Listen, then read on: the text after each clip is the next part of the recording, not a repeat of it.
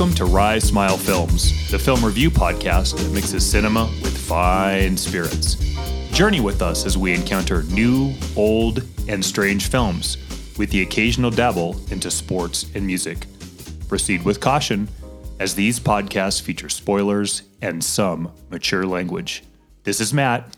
And this is Jesse. Today on tap, we have The Lair of the White Worm, starring Amanda Donohoe, Hugh Grant, Charlotte Oxenberg, and Peter Capaldi, based on The Lair of the White Worm by Bram Stoker, and written and directed by Ken Russell. Welcome back to Rise Smile Films. It's time to wrap up with our Matt's Picks cast in our fictional video store. He's had full reign over the last couple weeks here to pick some off the beaten path, some stuff that we should be seeing, some stuff maybe a little forgotten, maybe like Event Horizon or some cult classics, things like that. And today from 1988, I do believe, The Lair of the White Worm. And we got to do kind of a fun thing. I went in about as blind as possible on this one. Didn't read anything about it, didn't look up much, no trailers. So I knew Ken Russell, so I kind of knew what you're in for. Pseudo what I was in for, but it's fun. It's fun to kind of just go in blind sometimes, right? Would you lean on the side of B horror for this? Oh, absolutely. Yeah. It has kind of like a monster movie type of feel, made from England, right? It's got this English style, and a lot of that's due to the actors involved. The location, I think, has a lot to do with that. But, B movie, but done A quality, I would say. Yeah, I would too. Mm-hmm. Well, some more of the Eagles Rare, and while we're taking a little sip of this, I'd like to bring a little rye restoration to you before we get started here.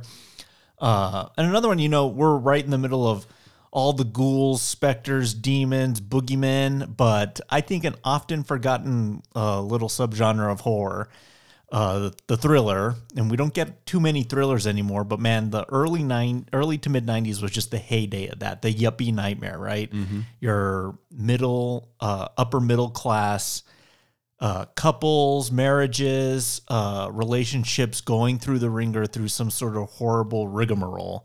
And one that I think holds up pretty well, watched it this week, Unlawful Entry with Kurt Russell, Ray Liotta, Madeline Stowe. I don't know the last time you've seen that one, but it's good. It's pretty good Liotta performance. Watching him and Russell go toe-to-toe in that thing's a lot of fun, but kind of your worst nightmare, right? When law enforcement is supposed to protect you and they're kind of slowly becoming like this unhinged psychotic maniac that's invading your family. Madeline Stowe. Yeah. Wow, hey. Yeah. I was like, who's the wife in this film? And it was her. And I kind of did a little deep dive on her filmography. Pretty good. Yeah, for a little while. 6-7 years. 12 Monkeys, Last of the Mohicans, right? Yep. So if that one hasn't been on your radar, Matt, I highly recommend that one to you, but to all the audience, and to kind of look into that yuppie nightmare little thing, whether it's Hand That Rocks the Cradle, Sleeping with the Enemy, Pacific Heights, just that like quiet thriller where it's just like you're dealing with some bad dudes or women, right? Hand That Rocks the Cradle, those are some good callbacks there. Yeah. Give me some stuff to watch this week. Hey, before we get too far into this, did you play around with Reptile yet on Netflix? Oh, yeah. Man, I was real excited to see that with the trailer, and then I did a bit of research on that. Did you watch it? Not yet. Mm-hmm. I don't know. I'm going to give it a go. Yeah. The thing giving me pause is it's a Netflix original, and I have been very lukewarm on their kind of original films, right? From something like The Gray Man, right? Mm-hmm. They just leave a lot left to, be desired. But I'm curious with the cast. I mean, you got Benicio del Toro, Alicia Silverstone, where's she been? Justin Timberlake. That's an odd pairing, and that's what got me going, is that cast is so unique. Mm-hmm. I never would have dreamed any two of those, much less all three of them together. And Alicia Silverstone. I remember her, but I don't know. The trailer has a tone to it that made me think this almost seems a little tongue-in-cheeky at point. Mm-hmm. But then from what I read, I'm not entirely sure that's how. We'll see. Like I'm gonna watch it, but we'll see. One more, and then we'll get going here. Continental on Peacock. Done that yet? Mm-mm. Yeah. It's yes. Yeah, the John Wick one. Yes, just the first episode. Okay. Yeah. I think it's a 3-episode little limited run, but the first episode's almost a movie itself. It's like 90 minutes. What'd you think? Yeah. Yeah. Yes. Does it feel weird? And I've also done that one too. I like that we're expanding the lore, but doesn't something feel a little bit, just because it's not like the same like look and feel, right? It does feel like it's made by different people, even though it's the same world. So that's the only thing kind of tripping me up. I had the same kind of experience watching the Amazon Lord of the Rings series, and I was like, this is good. It's more of the world, but I'm missing that Peter Jackson flair from the movies, right? Yeah. It's almost like it's missing part of its personality. It's also missing Reeves as well, right? Big miss. He's a huge part of that personality, but I like that they're going there, right? Yeah. You know, telling, different aspects of that world that, we've been so high on. So we like that world. So, well, to all those questions, maybe we'll do some homework and some research into some of those properties. But hey, we got a lot to talk about here with the raw rye watch from me. But let's get right into our review breakdown of The Lair of the White Worm. And here we are. Da-da-da. And here we go. So this film starts off with, it just kind of gets right into the middle of a lot of different things here. One is this archaeology aspect. You have Peter Capaldi here, Mr. Doctor Who himself, young as well, right? Mm-hmm. And we'll talk about Hugh Grant a little bit later, but this has to be like some of their first run at it, right? For sure. Kind of digging in the yard here, and we don't know what he's really looking for, but I like how the film does unfold with like all these legends and lore and speakings of this mythical slaying of this worm beast, snake monster, right? Yeah. And, he does find a skull here. I mean, he totally excavates these people's yards, but finds this skull. It almost looks like a cow. I almost thought it looked like kind of like pseudo-xenomorphy in a way, but we're gonna find out it's gonna be this serpent's head.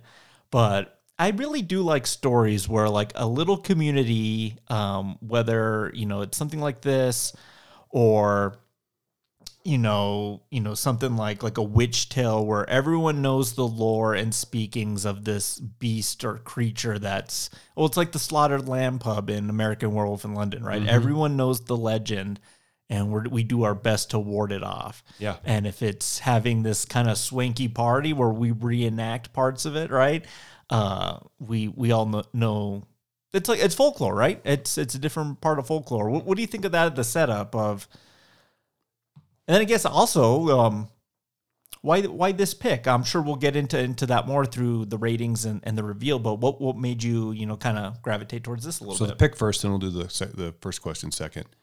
It's been, a long time since I've seen this. This is middle to latter part of college days when I had first and the only time I had seen this.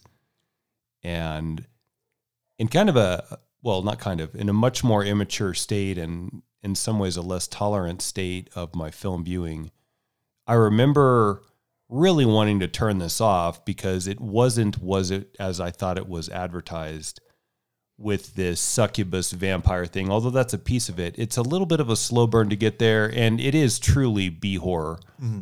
Add to it a British flair, and I think it was a little bit out of the comfortable place that I thought film should look like back then. Mm-hmm. But I remember turning it off and thinking, well, I'm glad I made it through that, and I've seen it now. And then the Amanda Donahoe character, Mistress Sylvia, really does steal the show, and it really is her movie, and the title might even speak to that. Yeah. It had always been on my back burner to check it out again. The cask is what would I recommend if I were in a video store. Yeah.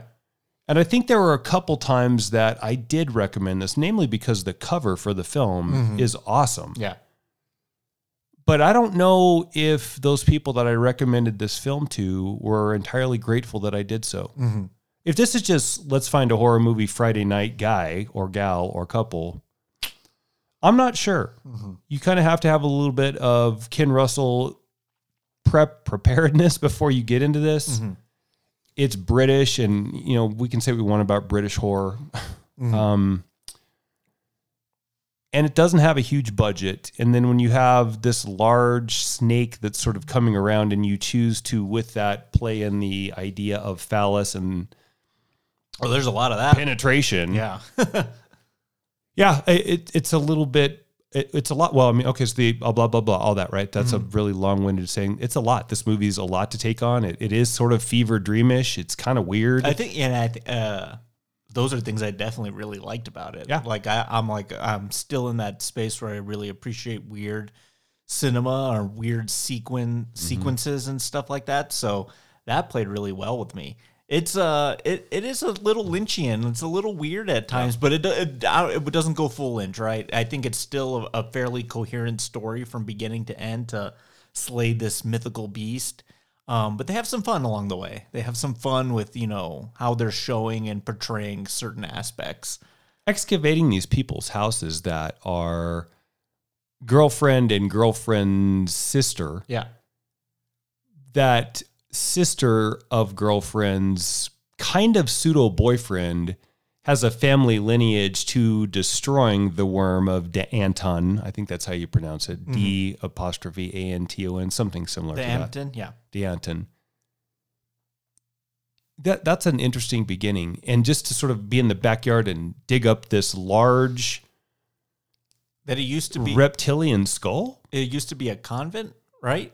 That was buried in the ground that previously housed a convent. Mm-hmm. Now, we don't know where the convent's gone. It's been torn down brick by brick, maybe because there's no virgins, as we're going to find out later. Or there is one. Yeah, it's weird. The whole thing's just weird. Yeah, no, it's a weird setup. But kind of laughably weird, too. Like, the guy's such a dork digging this reptile skull out of the ground. If you're thinking, please don't let this be the titular protagonist, sorry. Well, he kind of is at the end of the day. Kind of is. Yeah. You kind of think that this is going to be Hugh Grant's movie, and at a portion it is, but then towards the end, they switch again. Mm-hmm. Yeah, Peter Capaldi channeling his inner Egon, right? Yeah. Kind of this, bookworm guy. Both of these guys rocking some serious unibrow, right? Egon, that is perfect. Yeah. Yeah. Kind of nerdy, but, he's got this gal here. Their family runs this thing, and then something we also kind of get in late with. We find out that the parents of these two sisters have gone missing a year prior, also excavating things, or were they also archaeologists? I'm not sure if they were archaeologists or if they just got lost on an afternoon exploration into the cave. Yeah. I don't know. They still haven't found them yet. Here's one thing, though, that's still troubling from this viewing to the first viewing and pretty much anything that falls in this space. I have a very hard time deciphering heavy British and even worse Irish accents. Yeah. There was a couple moments I'm like, man, do you want to turn on the subtitles? I thought about it too. Okay, so it's not just me. I thought, I was like, let's just roll with it. Let's just kind of be confused. Yeah. So maybe it was in there. Yeah. Exactly how they went. But I guess the bigger issue is they're just not there. They are just not there. And they haven't been for a while. So a year later, I mean, it's like, I think, something might have happened to them. And we'll find out about that all the way. But, man, we cut to this. I don't even know what do we call this? English hoedown? Hillbilly hoedown? This band. The knockoff version of the Waterboys performing? Yeah, exactly. Yeah. Or the Waterboys, by the way. Or the Proclaimers or something. Yeah. Doing some sort of like Irish, English celebration of the destruction of the D'Anton worm. Yeah, but with like a bluegrass flair to it. Is just a very special subset of music. Yeah, and it's just hilarious. And they're doing kind of like one of the like these classical, like almost like Southern, like, orchestrated dances, something out of Dracula, right? They're going through the motions. They're slaying a paper mache worm. And you're just like, wow, this is weird. What are these rich people really up to? And it's all worm and tentacle themed. Like the food spread, you had some nice little cracks about it, but man, that's about the most disgusting spread of food I've ever seen. Yeah, squid and pickled earthworms. Yeah.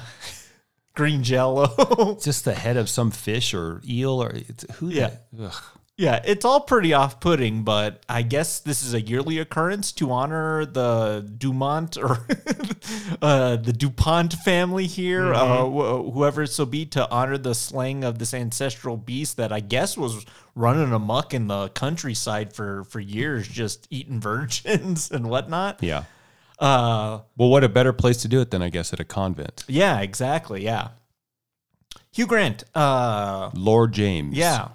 What do you think of... Let's talk about Hugh Grant. I don't think he's ever popped up on this podcast before, but A, what's your opinion on Mr. Grant? And B, kind of what do you think? He's obviously set up to be like the de facto hero in this film. He's not like military garb, but like, I guess he works for the police department or something. I don't know. That's not really clear either.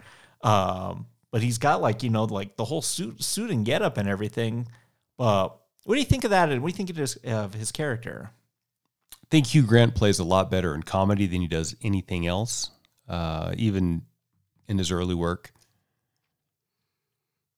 There's a little bit of a sketchy period in his background that I think did a real big number on his acting career.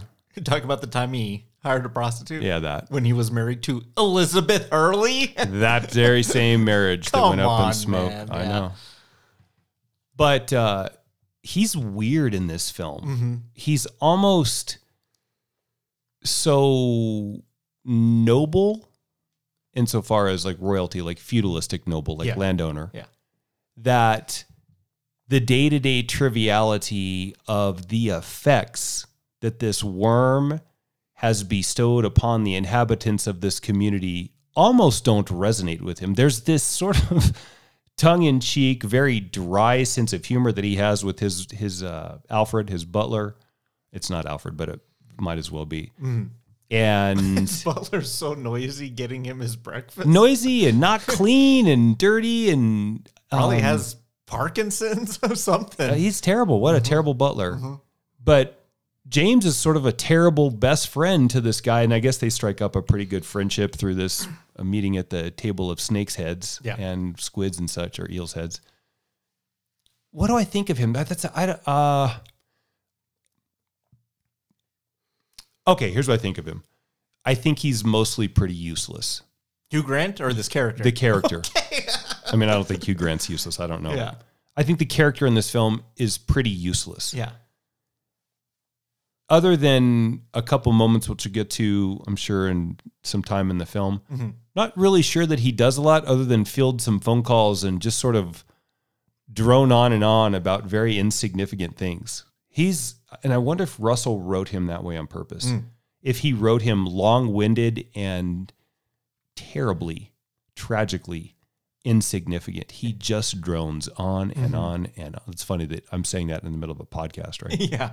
But he doesn't come to what he'd come to in like a sentence or two, comes to in speech after speech after speech. Well, mostly nothing. He had one line in there that I thought was just so bizarre. I was like, what was the point of even that other than to say just things are crazy here at the homestead? But he was like, if you're digging in the yard there and you see any chastity belts, let me know because these maids are running amok. And I'm like, what? Yeah. Yeah. And he does have a moment too where we'll get to it in a bit, where you think he's going to be seduced by this succubus, right? This the titular worm, the lady Sylvia. Yeah. And she kind of lets him go, and he kind of gets out scot-free, and they kind of do like a little dance kind of throughout the film, but yeah, his character is interesting. I don't want to say Hugh Grant borders on near Clive Owen-ness for me, but I also haven't seen a lot of his films, to be completely honest with you. And the ones I have seen, I haven't seen in a long time, like 9 Months, 4 Weddings and a Funeral. Love Actually. I've seen Love Actually, and that's probably maybe the most recent one of his I've seen. But yeah, I don't know. He was okay in that Guy Ritchie, The Gentleman. But man, he's playing the Oompa Loompa in that new Wonka movie, and I'm like, that sounds like a bad idea just waiting to happen right there. Yeah. But yeah, I guess I'm kind of lukewarm on him, just kind of in general. He doesn't really move my dial yet. He had a good run there in the mid-90s before that colossal disaster, right? Yeah, I didn't see any of that Bridget Jones stuff, and he was in all that too, wasn't he? Yeah, that's just not my cup of tea. It's not. No, okay. You got Sleepy Colin Firth floating around in those things too. Yes. You got Renee Zellweger. What was the knock I had? Was it? Laura Linney. I was like, man, I don't want Laura Linney. You could put Renee Zellweger, and I'd like this better. And man, that's a knock against Laura Linney, I guess. You're not a fan. I don't know, but No, yeah. So they have this thing here. Capaldi and his lady, they leave for the night, but then they see a car driving in the dark, right? And it's this woman who owns this estate here, the titular Lair of the White Worm, right? Mm-hmm.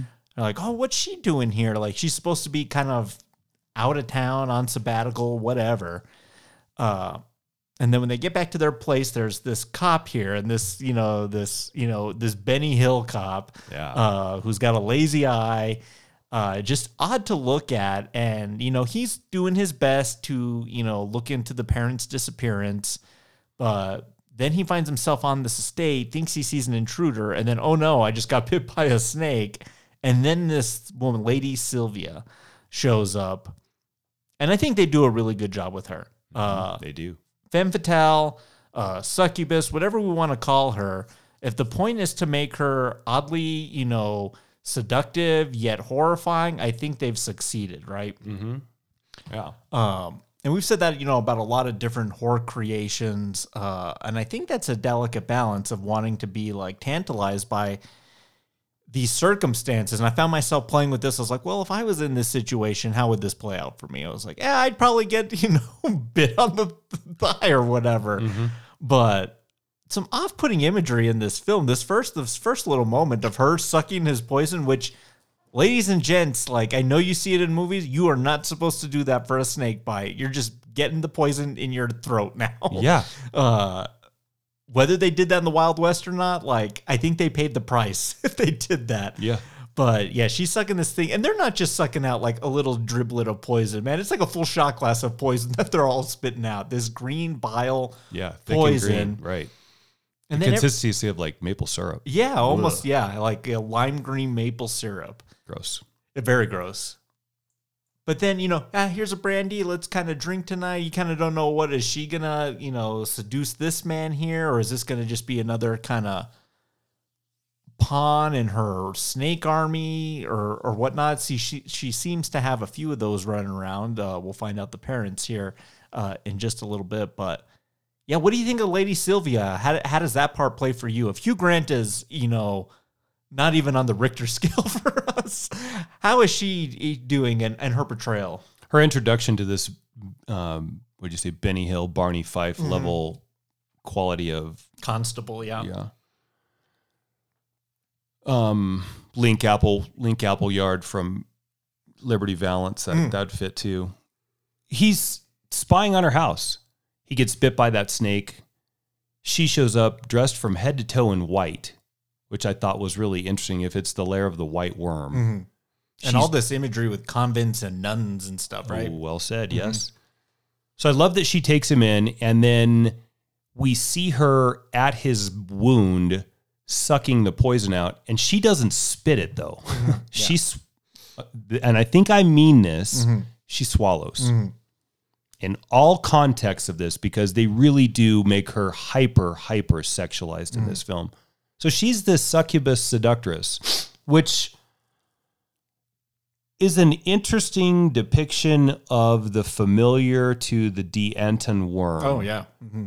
Because if she is, and what's going to bring the worm back to its full, natural, powerful state is the consumption or sacrifice of a virgin, why would you take hypersexualized Sylvia to use the power of sex to find victims to feed to the worm? Mm-hmm. It sort of is the complete opposite of what you think she would be doing. But I almost kind of took it as she needed the virgin to bring the worm back to like full power or something like that. Yeah. So there's a good chance this lazy-eyed, bumbling cop might still be a virgin. Mm-hmm. But as she brings him in and she's sucking the poison out of his leg, you get that the seduction is not just starting and stopping there. It is going to continue. And you have to sort of think to yourself like, wow, this gal is really all in because she's a nice-looking woman, and this doofus is so out of her league in the bad way. Is she just preying upon the innocent or the easy? And the answer is yes. Mm-hmm. So what happens with him? We don't really know, because she goes and gets him another brandy, and they share a glance between each other that might be something a little bit more than let me pass you this glass of brandy familiar to maybe leading into something more. And then we're out. So for all of the missteps that I'm going to argue Hugh Grant's character gets in this film, Russell is on top of her. Mm-hmm. He has this character down. Yeah. And as much as I'm not exactly sure why they would use the powers of, or she would use the power of sexuality to bring victims that were virgins to the Deanton, because I don't know if they would understand that. Mm-hmm. Do you know what? Do you know what I mean? Yeah. Like if you're sitting there in a pair of almost nothing black panties and a black bra and a black shawl, mm-hmm. and you're giving someone a bath, that tends to lean on the side of a little bit more than just hospitality. Yeah. Mrs. Robinson. Mm-hmm. And I think that kid gets it, which we'll get to here in a little while. But I don't know. It's strange. It's very, very strange. Mm-hmm. The other thing I wanted to point out to you, because this struck me the first time and I've watched closely this time. Okay. Did you pay attention to her armpits prior to full embodiment of Deanton familiar? Mm-mm. Hairless. Okay. But when we get to the end and she's gone full worm, snake, vampire, thing. Yeah. That's definitely there. Okay. Which I thought was a really interesting play too, because I think Russell's trying to take his really nice looking seductress and make her hideous. Yeah. And he does it. Yeah, snake-like, right? Full on body paint and everything. So Sylvie goes to the convent excavation site the next day and was like, oh, what the hell are these people doing? Like, they're uncovering my secret or whatnot. Whatever she's a manifestation for of this big worm in these caverns here in the countryside. She takes this skull that Peter Capaldi had found, and then before she leaves, she makes sure to venom spit on this crucifix, and we're just like, whoa. Yeah. Crazy imagery. I mean, you and I aren't used to stuff like that, right? No. And then Charlotte Oxenberg and Hugh Grant, come back the next day, and she's the sister to their parents are missing, right? To the other girl in the film. And, he leaves. He's like, yeah, I'll meet you at the dig site. He's got rich person things to do, right? Yeah. And she goes upstairs and sees the crucifix with the venom, touches it, and oh boy, do we get this. I love that Ken Russell went from like film stock to like video cassette, like Caligula. Yeah, like a version of Caligula. I was kind of thought of the Event Horizon Blood Orgy again, right? Yeah. Except this is like a Pontius Pilate orgy. this scene's nuts. These Roman soldiers are just banging out these nuns left and right. Yeah, on the precipice of where Jesus is hanging from the cross with the snake dripped around him. We enter crazy town for a good minute, and she's tripping out on the thing like this fever dream, and I loved every second of it. I love when we go for this seemingly normal, posh British aristocratic countryside Irish folk tale. Yep. And then we're in a totally different movie. I really like that. And that does tend to be a bit of Russell's, strength. Altered States does a lot of that, right? But I like that. I love a trip into the absurd, into the weird. And it kind of shows you, this is a different off-kilter sort of monster movie. Leaning into the heavy paganism of the Roman Empire, too, as it leans also into the history of this worm, as we're told in snippets from various participants in the story. The Romans were known for, upon conquest, sort of assimilating whatever conquered previous empires' gods into their own, and having, by the time the Roman Empire was done, hundreds upon hundreds of them, from very important to just put that one in the halls as well, because that'll make these people part of our empire religiously. So Russell's pretty knowledgeable about that historical piece, and he does start playing in the pagan space of what non-secular traditional Christianity says compared to the middle finger that pagans sort of recognize and celebrate. And for me personally, maybe it's upbringing, maybe it's uncanny. Mm-hmm. I love that. I love that. Mm-hmm. Whether it's The Wicker Man or that plays a lot into that. God, that Astor film, Midsommar, mm-hmm. or any of those strange immersions into that's really troubling for me. You can't spit venom on the cross. That's bad. With Jesus too, not just a cross. Like it's an actual crucifixion. Mm-hmm. And then when you touch it, like you said, you get into whatever that weird pagan celebration kind of was. Yeah. I guess celebratory for half of the participants. Mm-hmm. And then the other thing too that I really liked about Sylvia is she plays in that saying, well, doesn't that sound like a whole lot more fun? Look at you little uptight virgin. Yeah. I bet you wish this. Look at your uptight world, Good for Ken Russell. I don't know if it's going anywhere, and I don't know if the paganism of the worm is really all that played out. Yeah. But it does create a nice backdrop of secular go fuck yourself. So are we on a time clock here? Like, I don't know if the film's really clear about this. So now that Sylvia has come back to the estate, on where she was, I have no... In hibernation? Is that the illusion that... I don't know. But what are we on a time clock here to find a virgin before they uncover the truth about this worm, and then it's too late? Okay, that's what I wanted to ask you, and I know it's your first viewing. Yeah. What does the excavation of the reptile snake skull call Sylvia to come back, or is she already there when it's excavated? Yeah. Because I'm going to let you answer before I go in. What do you think? Well, it could have called her back. That would make sense. Some sort of beacon of like, hey, they're uncovering me. They're uncovering the reality of it all. Because as far as, Hugh Grant and his ancestors, or in his immediate bloodline is concerned, and these people here, this is just a legend, right? There's not a real, to them, there's not a real worm running around there. Well, who would believe that? But Capaldi's, he's on the hunt, right? He's getting close. So is it a time to feed this thing a virgin? That way we can grow to full power before they discover us and destroy us? That's what I kind of took the story as. Yeah, I buy that.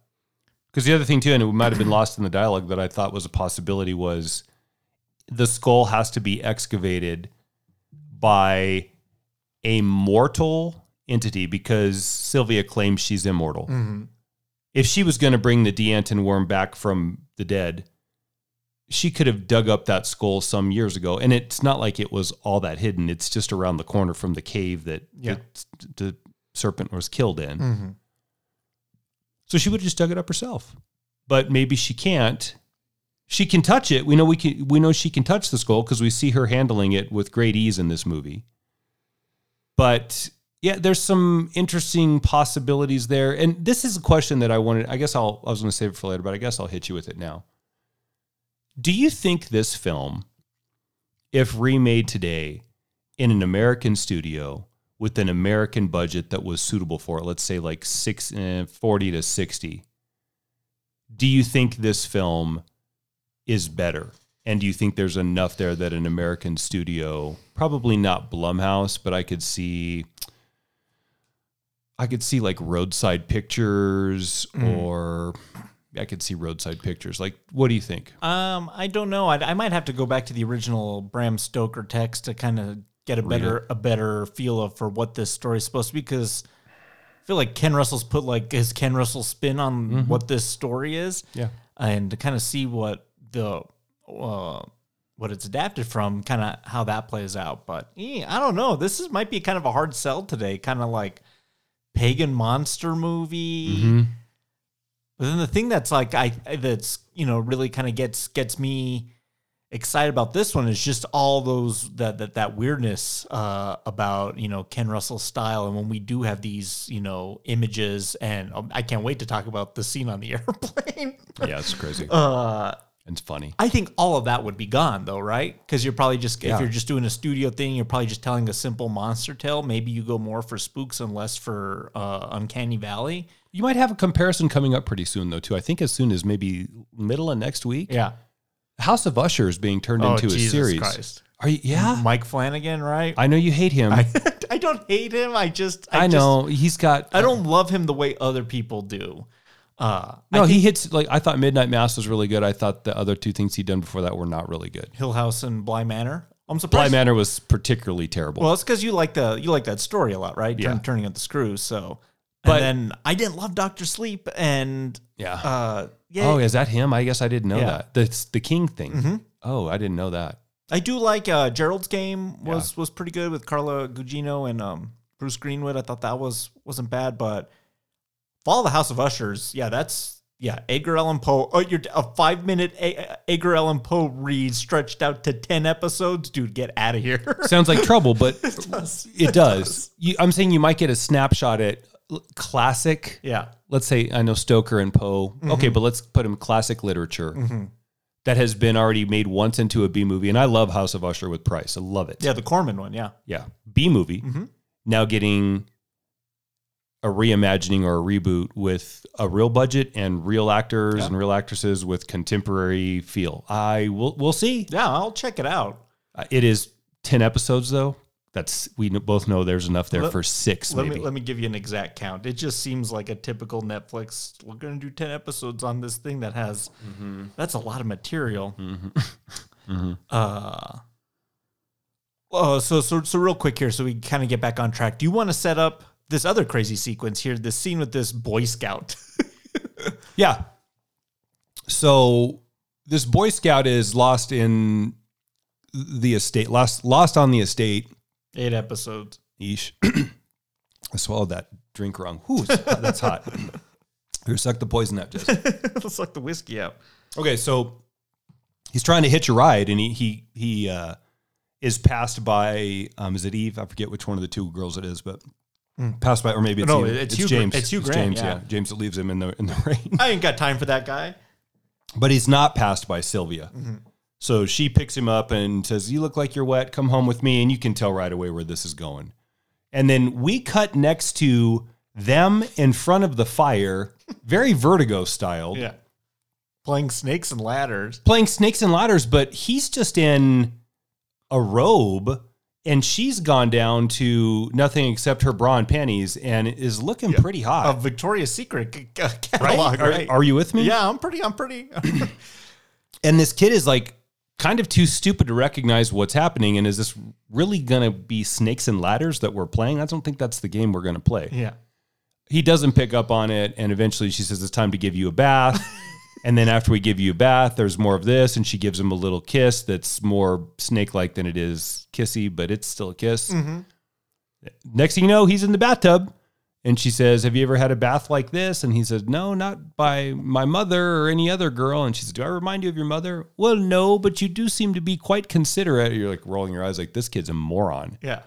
So giving him a sponge bath. Sponging him out. And so then they start kind of making time. And she stands him up. And we see that same visceral image of her transforming into the worm that happened before she spit that venom on the cross. Mm-hmm.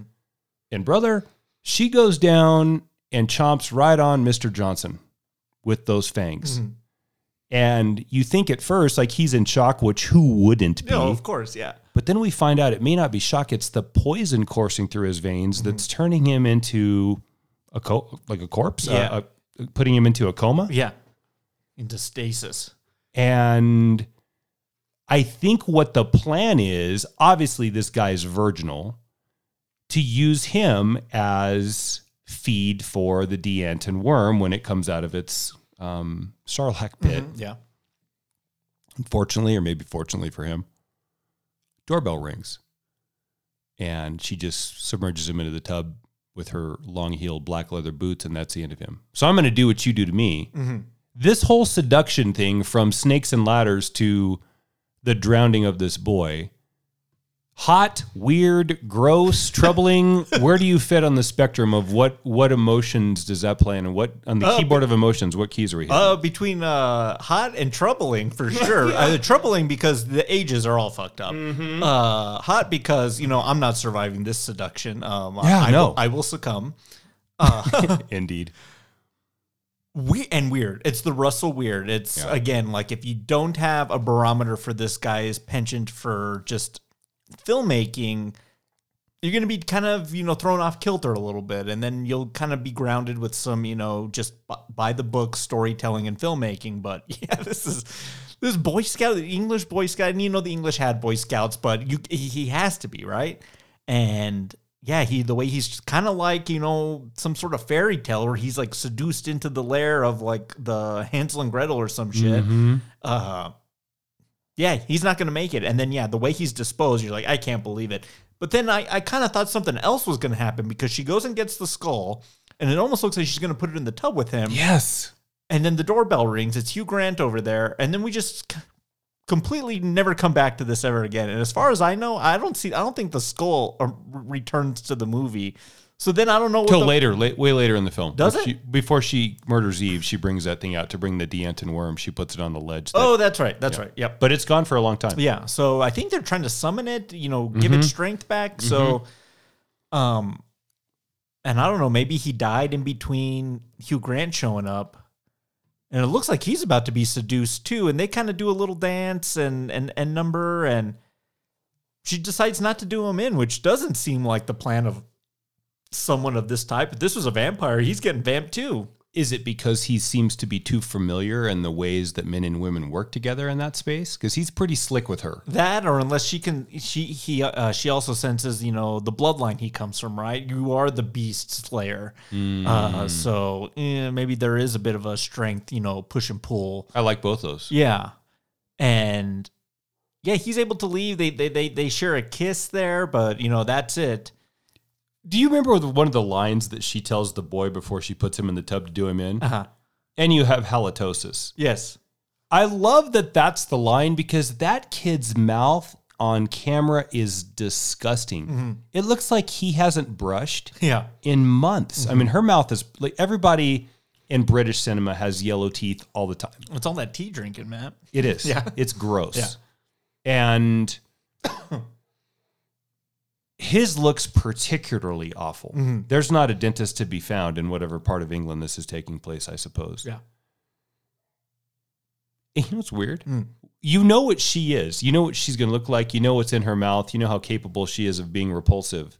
I find his mouth even more disgusting in this whole bit. I'm thinking to myself, boy, this woman is really all in for whatever she's trying to do because to kiss this... Ugh, yeah. shoe polish teeth weirdo. Yeah. I think that's really effective. They could have picked a decent looking kid. Yeah. Jesse, they didn't even put makeup on his face to cover up his pimples. They left him on there. Yeah. Yeah. Ugh. It's as she's rolling around in her usual garter belt stockings, which that's pulling me in. Like I'm not. Oh yeah, I'm not, that would work on you. That'd work on me. I ain't surviving this one here. And that seems to be her go-to because when we're gonna get on this airplane here in a second. So Hugh Grant goes home that night. He's watching some sort of he's got a girlfriend, and the last thing he tells her is, "Can I see you again?" Yeah. That whole thing's weird too. So he goes home. He's watching some weird silent movie on the TV where this snake goes into a thing and this worm it turns into a butterfly. As a woman. Yeah, and then he falls asleep, and there's a picture of, like, the family slaying the beast. Uh-huh. And then it disappears, and then he's in the picture. And we're like, oh, my God, he's like a cartoon now. And so then he walks into the cave, and then he's, like, on this airplane, and his stewardess is Lady Sylvia, and then the two sisters are also the stewardesses as well. Eve and Mary. Yes. And man, this is just, I loved it. This might be my favorite scene of the movie just because the parents are on there, comatose as can be. Lady Sylvia's feeding them like shot glasses of what you think's wine, but I think it's more venom. Yeah. And then her and Charlotte Oxenberg start wrestling around on the floor, and he gets a marker boner. Yes, it's working for him. Yeah, all these slits of the garters and the stockings. It's just like it's really getting him aroused, and it's just bizarre town. If his Russell's goal was to create psychotic dream imagery of like what dreams feel like, that they're silentless and then there's imagery you can't explain. I think he did a really good job there. Mm-hmm. How it propels the plot forward, I don't know, other than saying, yeah, like there's weird stuff amok right now. But hey, I dug it. This 2 minutes of just battiness. I needed more of this too. I like that painting that you're talking about too. Mm-hmm. It's one of his former family members decapitating this terrible snake that's been troubling the people, the original worm of D'Anton, and it's right outside the cave. So what's cool about that is when the dream begins, we see him in that painting walk into the cave, which you're led to believe that's where the worm is. It is where the worm is. Or snake.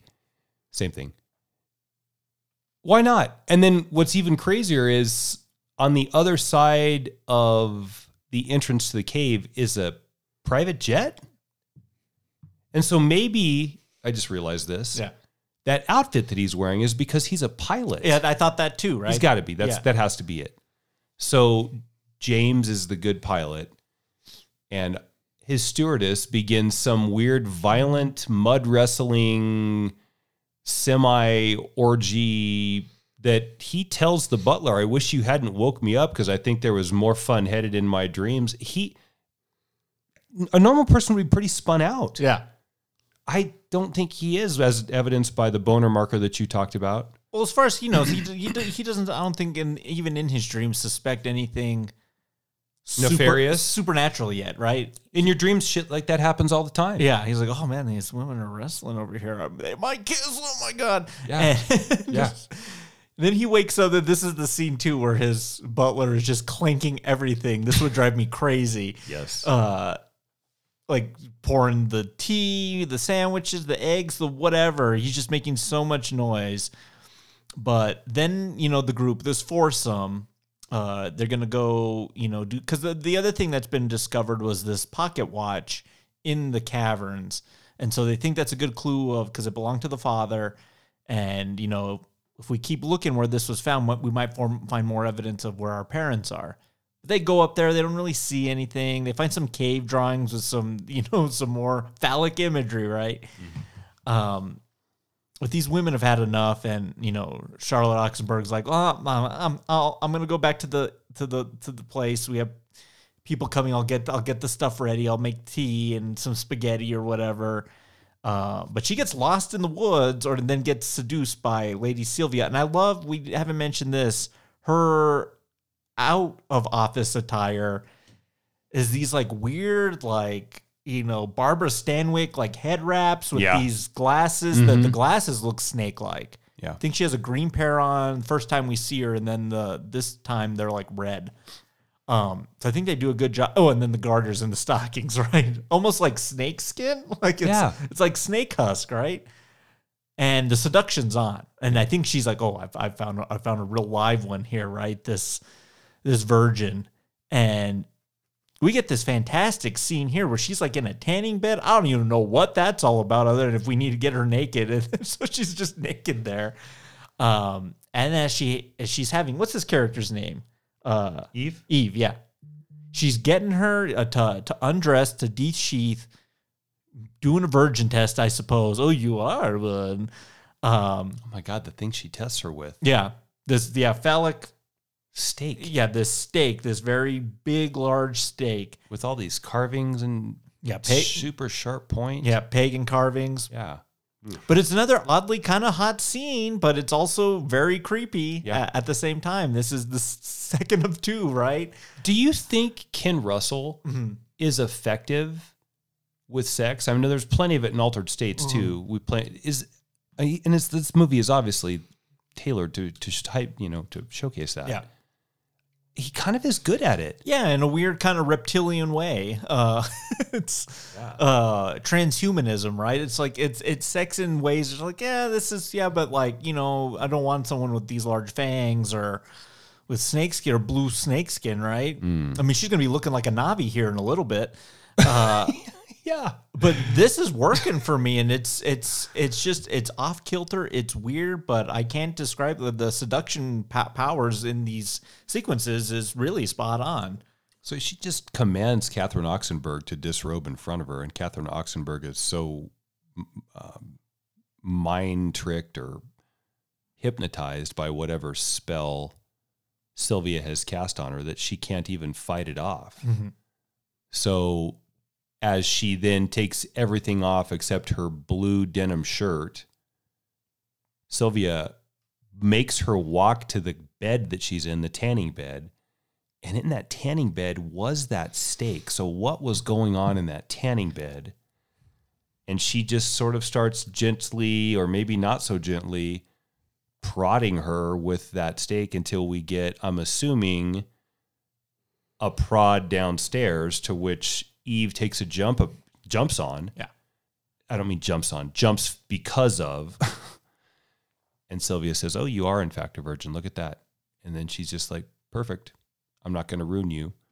I'm not going to fill you up with venom. I'm going to feed you to the worm. Wait, what a strange... Is that what this film was about? Yeah. Who saw that coming, right? I don't know.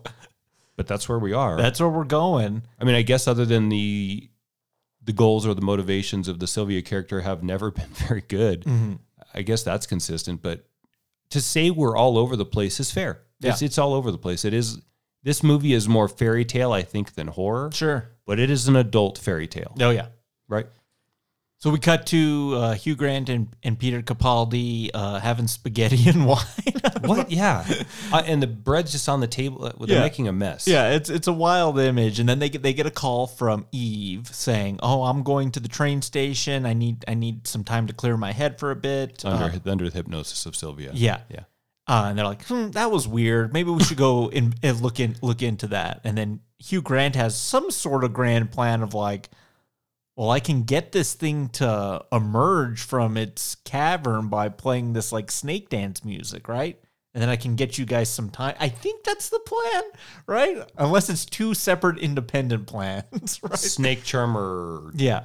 James. So he finds some sort of derelict record in his father's whatever and plays it, and it gets her out of like a what you think a snake dance, a snake charmer. It comes out of this basket and then slithers out of the house as a bipedal human can slither. Mm-hmm.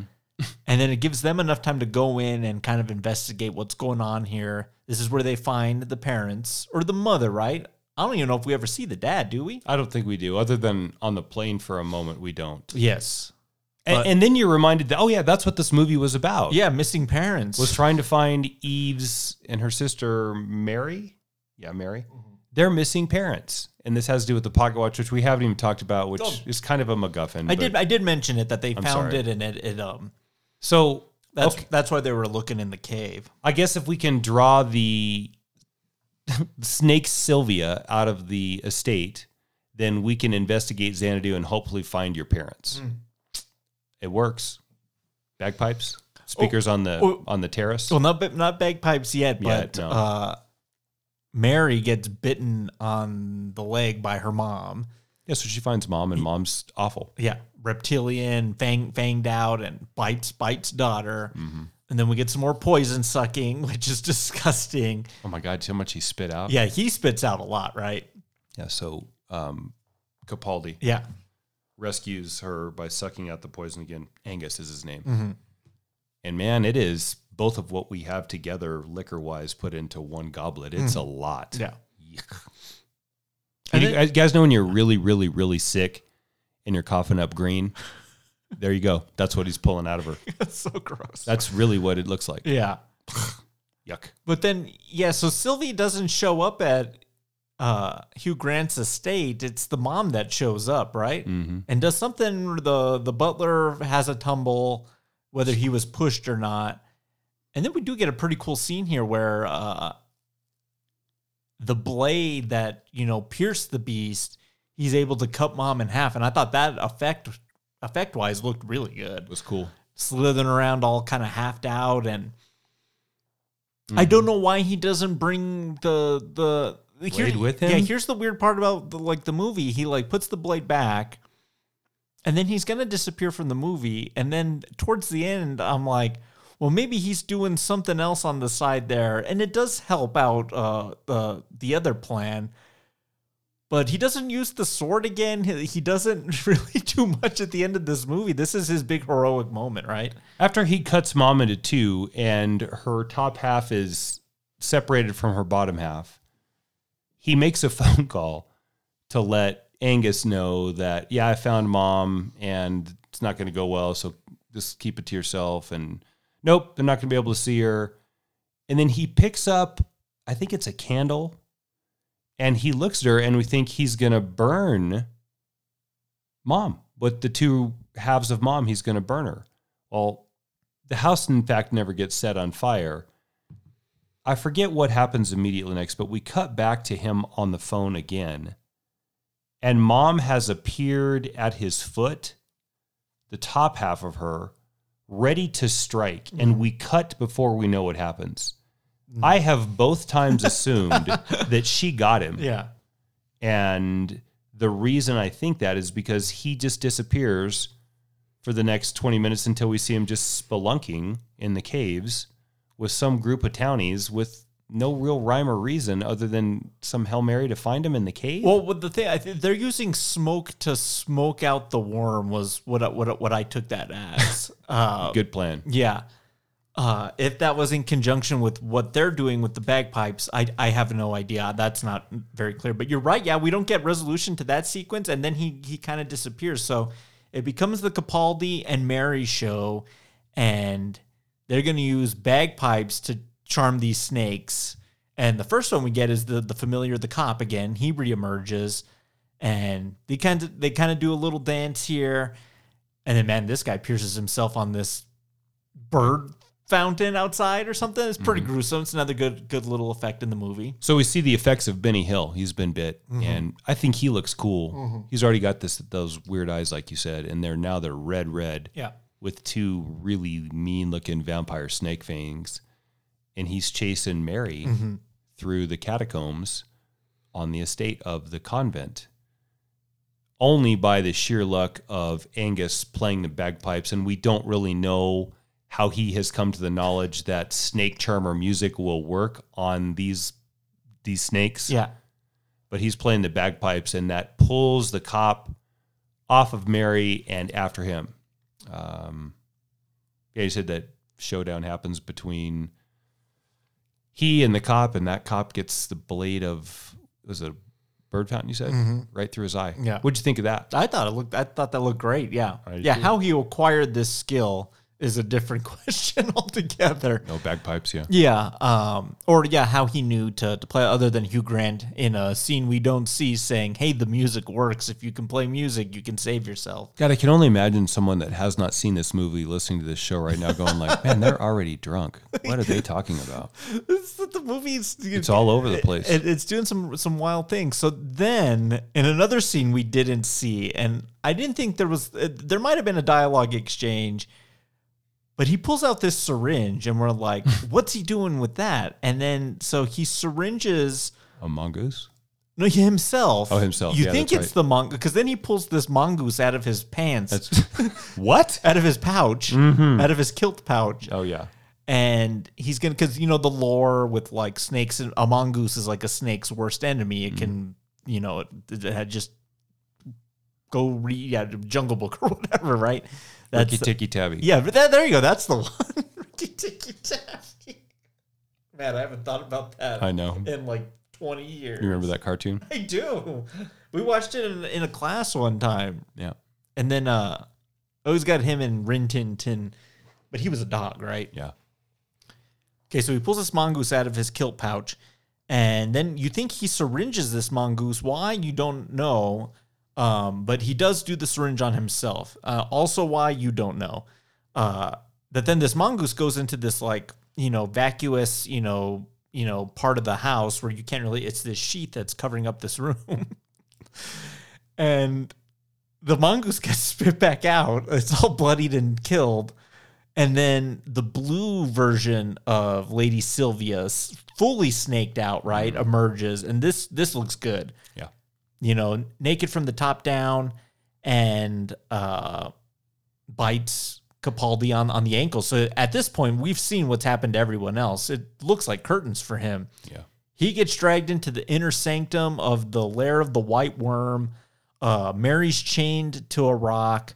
Charlotte Oxenberg, Eve is stripped down to her bra and panties and hung on a hook. These white bra and panties. She's the virgin, remember? Yeah.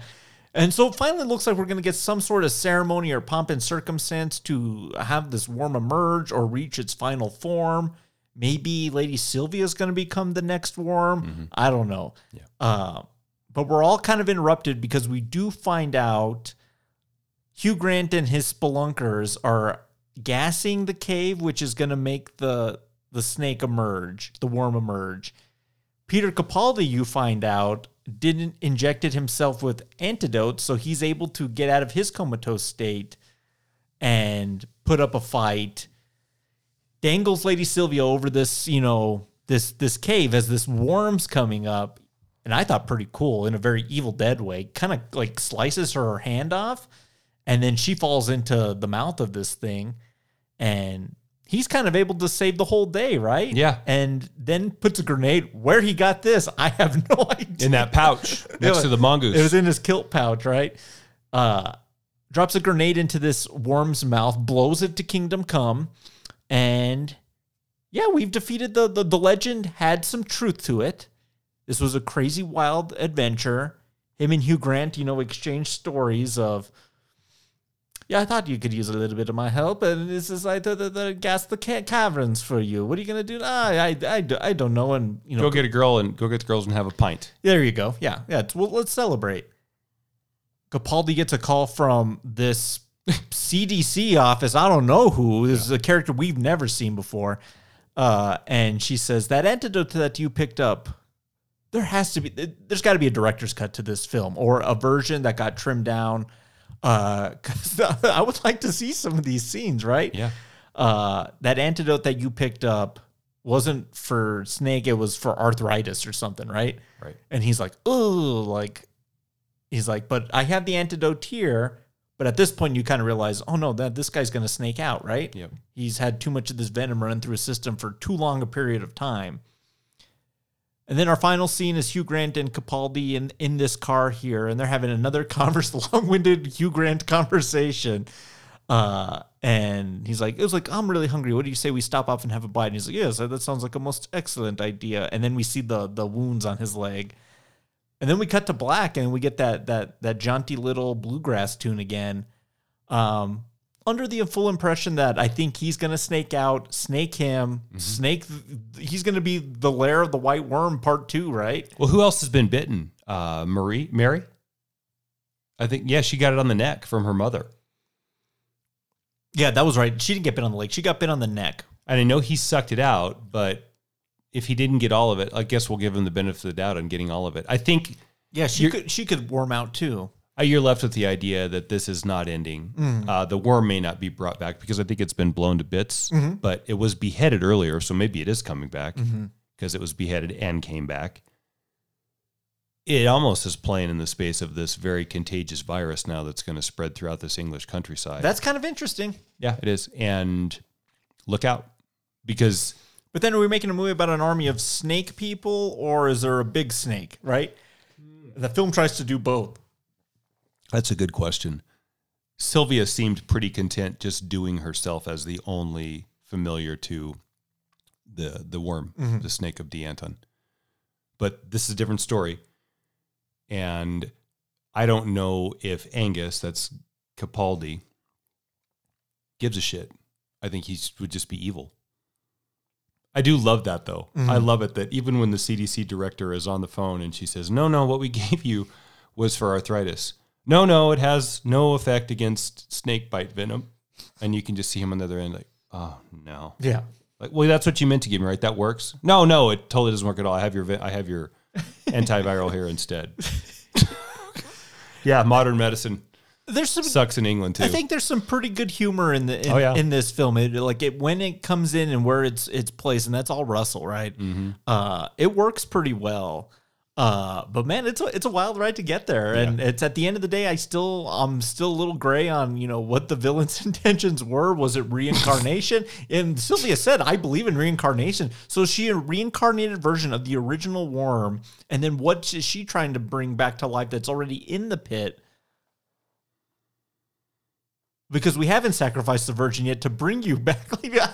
I can't make heads or tails of that. I would need to watch this a couple more times and see if there's more truth in. We got to pop these subtitles on, right? See if we can get a little bit more dialogue. 'Cause Hugh Grant's talking for like 5 minutes at a time. I'm sure he's spouting off some important stuff that we just missed. What about Bram Stoker? Yeah, this is a weird Bram Stoker tale. Like the guy that did Dracula, Vlad the Impaler. Mm-hmm. What drugs was he on when he came up with this idea, right? Yes. What kind of morphine kick was this guy on? Yeah. Because this is kind of a weird little tale. Very weird. If anything, Matt, it did add curiosity to me I need to check out that story. I need to see what's really going on there.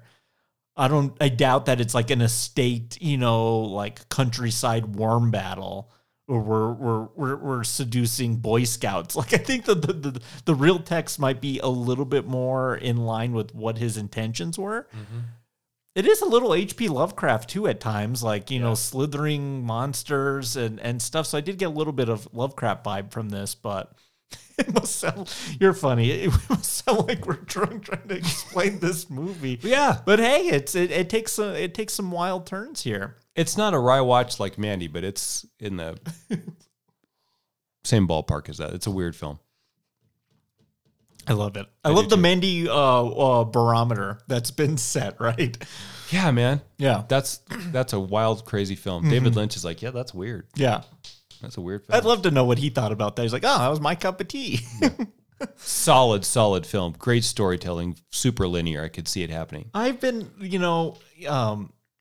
with David Lynch, I found some videos on YouTube with him. Just maybe I'll play some for you after we hit pause here. But it's just like unfiltered David Lynch is amazing. Like him on set, he's like, what the hell is that? Plaster of Paris? Fuck. He's like, it's a goddamn catastrophe. Just so stressed out all the time when like things don't go right. And it just cracks me up. Just like this cranky old man. Who's got his own just like artistic vision and style. And I really appreciate that. And I appreciate that with Russell in this film. Yeah. And I had to appreciate you for bringing it to the table because I don't know if I would have ever said, like, let's do an episode on this because A, I haven't seen it, and B, where are we going to fit something that's, so strange, right? Yeah, where would that make it in? But I think it's a good place here as well. Good. So let's wrap this up with a couple questions. What's your favorite tasting note, moment, scene, sequence of Lair of the White Worm? I think that Boy Scout bit to open up after she's brought him home and got him dried off in what looks like a post-coital state. A little bit, yeah. But not. We find out it's not. And that this woman is down basically to the pinks and this kid is just not getting it is so troubling. But infinitely interesting. It's a train wreck in slow motion. Mm-hmm. Yeah, it was like the first, like, this is gonna be a weird movie. Yeah. I'm gonna pick the second one, which would be the tanning bed seduction. Just because there was some really good dialogue in there where she's like really throwing, Christianity under the bus, right? But just the bastardization of like what this is, what we're doing it, how she does it. It's sexy in the most unsexy way possible. Mm-hmm. It's a great seduction scene. I think the performance was it Amanda Donohoe. Good performance, I think. Yeah. What are you going to pick for the moment of Lair of the White Worm? I think that there's other oh my God moments, but it's a really good introduction to her, so that's why I'm going to pick it. Her at the cop's leg sucking out the venom to then only swallow it is is probably where I'm going to go to begin. Yeah, it's a quick. I think what makes it good is the editing, because you go from them walking outside to the next cut is just her on that leg, Her mouth on his leg, and there's like no adjustment to like, oh, we're going there. It's just like we're there already. Give her credit for putting her mouth on his leg too. Oh gosh, yeah, I wouldn't want to do that as an actor. Nor would I. Nor would I. Oh my God. That video footage imagery of the Pontius Pilate orgy is quite something. Yeah. It definitely reminded me of all the static imagery from Event Horizon and what was going on that ship. But here, where this shouldn't be taking place, right? Yeah. That was something else. Honorable mention to that airplane sequence, but that's more comedic, and it was more played for laughs. Yeah, but still odd as can be. Mm-hmm. That little marker, like, whoop, whoop, whoop, like, it's working for me, and it's like, where'd you even get that marker? Yeah, exactly. Weird. Who's the master distiller on Lair of the White Worm? Amanda Donahoe. She's fantastic as Sylvia. It's the one character that kind of makes sense in the film. And it's her movie, so yeah, it should. I'm going to give it to her. Good choice. Yeah, I don't know if I've ever seen anything with her. Yeah. Not really privy to her filmography, but yeah, she was good, effective. I'll give it to Ken Russell. I think I need to do a little diving on his filmography as well, a return to Altered States, but I got to see The Devils. I've heard great things about that one. And an odd little guy, right? British filmmaking, right?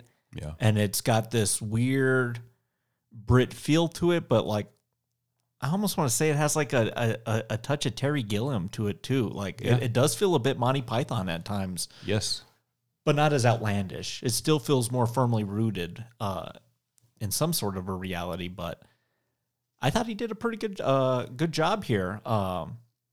Even though, parts are confusing and you're like, stuff's missing. Like I dug the vibe for sure. How are you going to rate and grade The Lair of the White Worm? We have Rock Gut, Well, Call, Single Barrel, and Top Shelf.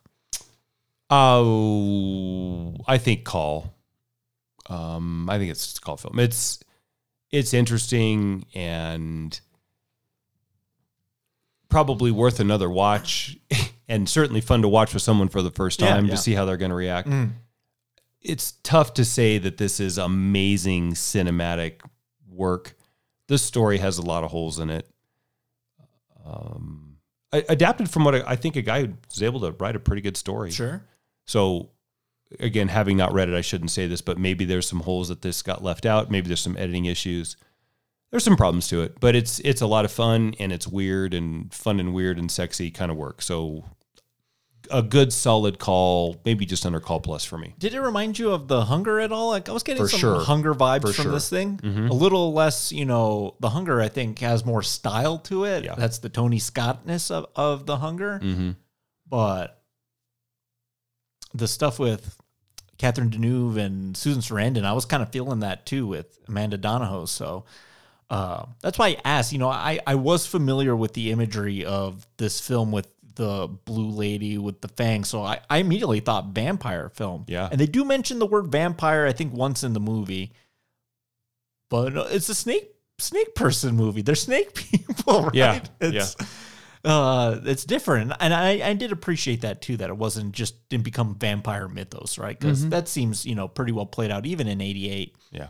I think I'll go call bordering on Call Plus. I thought it was a wacky, fun little time. I love off-kilter cinema like this. I would totally watch this again. 100 minutes?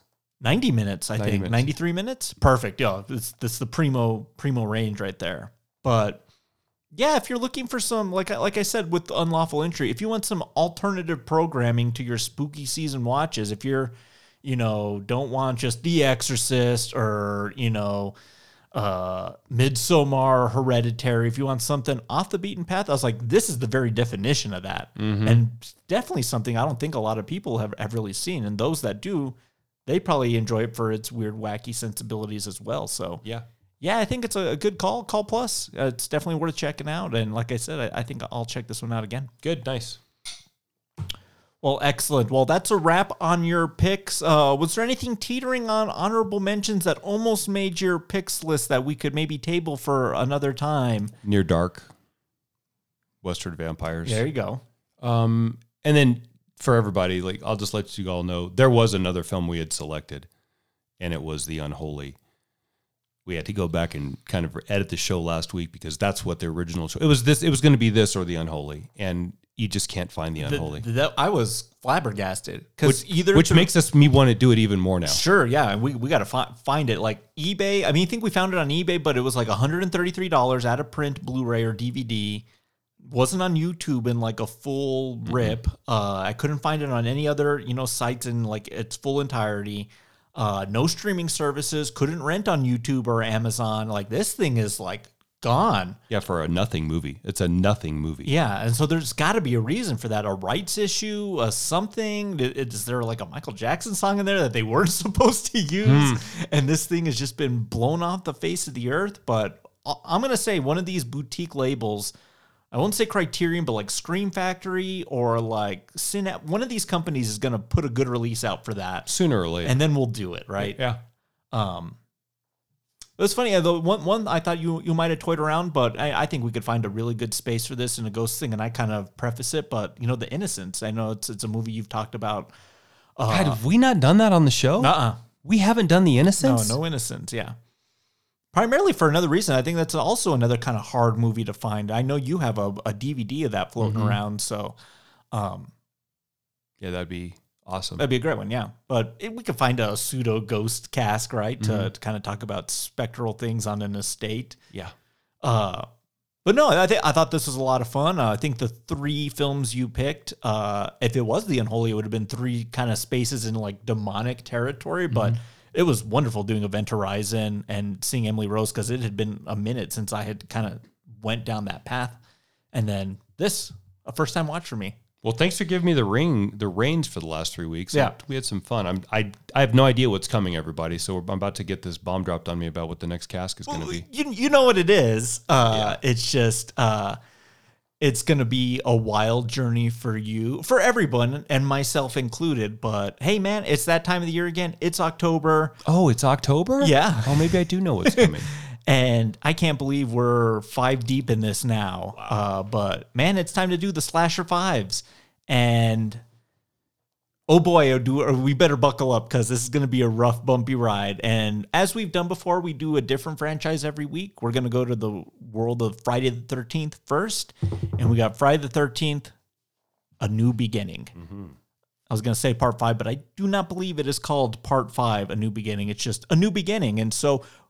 Which is next Friday, by the way. Yeah, there you go. Yeah, next Friday is Friday the 13th. Talk about perfect timing, right? Maybe we should cut it Friday night. Maybe, yeah. We to catch you up, where we last left off with Jason Voorhees was little Corey Feldman, Tommy Jarvis hacked this crazy boogeyman to death, and he was dead as dead, right? Yep. So where is this going to pick off? Literally coming out the next year when they made the final chapter, they couldn't leave this franchise alone. But how are they going to bring it back? Are we going to bring back Jason as a zombie ghost? Are we picking up with Corey Feldman as this pseudo killer, which is kind of what the last frame of that film alludes to? Where is this film going? But Matt, I got to tell you, this is a entry that was kind of hated when it came out. It was, kind of all over the place. But I got to tell you, if there's any Friday the 13th that I watch more than any of the other ones, it's this one. Really? Because of how outlandish and bombastic it is. Awesome. So I can't wait to watch it with you. It's not a good movie. I'll just tell you that right now, but we will have some fun talking about a lot of the eccentricities of this particular film. Cool. Directed by a director who... all he did before was pornography. So, wow. Let's hire that guy to do our Friday the 13th film. So, kind of like we did this week, I think we're going to keep it a little simple the next 3 weeks because we've asked about probably every question we can about Jason, Freddy, and Michael. Yeah. So let's just come in nice and easy, no flight or nightcap, and we'll just kind of get right into it. But there is a question I want you to ask, and maybe we'll save it for the final episode is, I love when you ask which of these franchises is in the best shape going forward and what's in the worst shape at its current 5th entry. That's fun. So, I think we're going to have a blast these next couple weeks. So, cheers to you. Cheers to you. Cheers to this cast. This video store, this fantasy video store we have is awesome, by the way. But hey, I got to get going. I've had a little kind of like weird abrasion on my ankle. You want to suck out the wound here, and then you can take me to the hospital so I can get some stitches? Oh, I'll make you a deal. Absolutely will, if you'll give me the antidote for this mongoose that's in my pouch. Hashtag pouch mongoose. Yeah. Hey, we'll see you all next week, everybody. Have a good week, everybody. We'll see you in the dark. Thank you for listening to Rye Smile Films. Be sure to subscribe to us on Apple Podcasts, Spotify, Podbean, Stitcher, TuneIn, or wherever you listen to podcasts. And be sure to leave us a rating and a review while you're there. It really helps out the show. And for Rye Smile Films merchandise, go to tpublic.com. The Lair of the White Worm is property of Vestron Pictures, and no copyright infringement is intended. Until next time, cheers. 1, 2, 3, 4.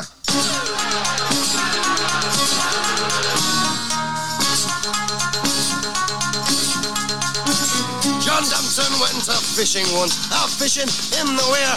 He caught a fish upon his hook, he thought looked mighty queer. Now what the kind of fish it was, John Dumpton couldn't tell. But he didn't like the look of it, so he threw it down a well.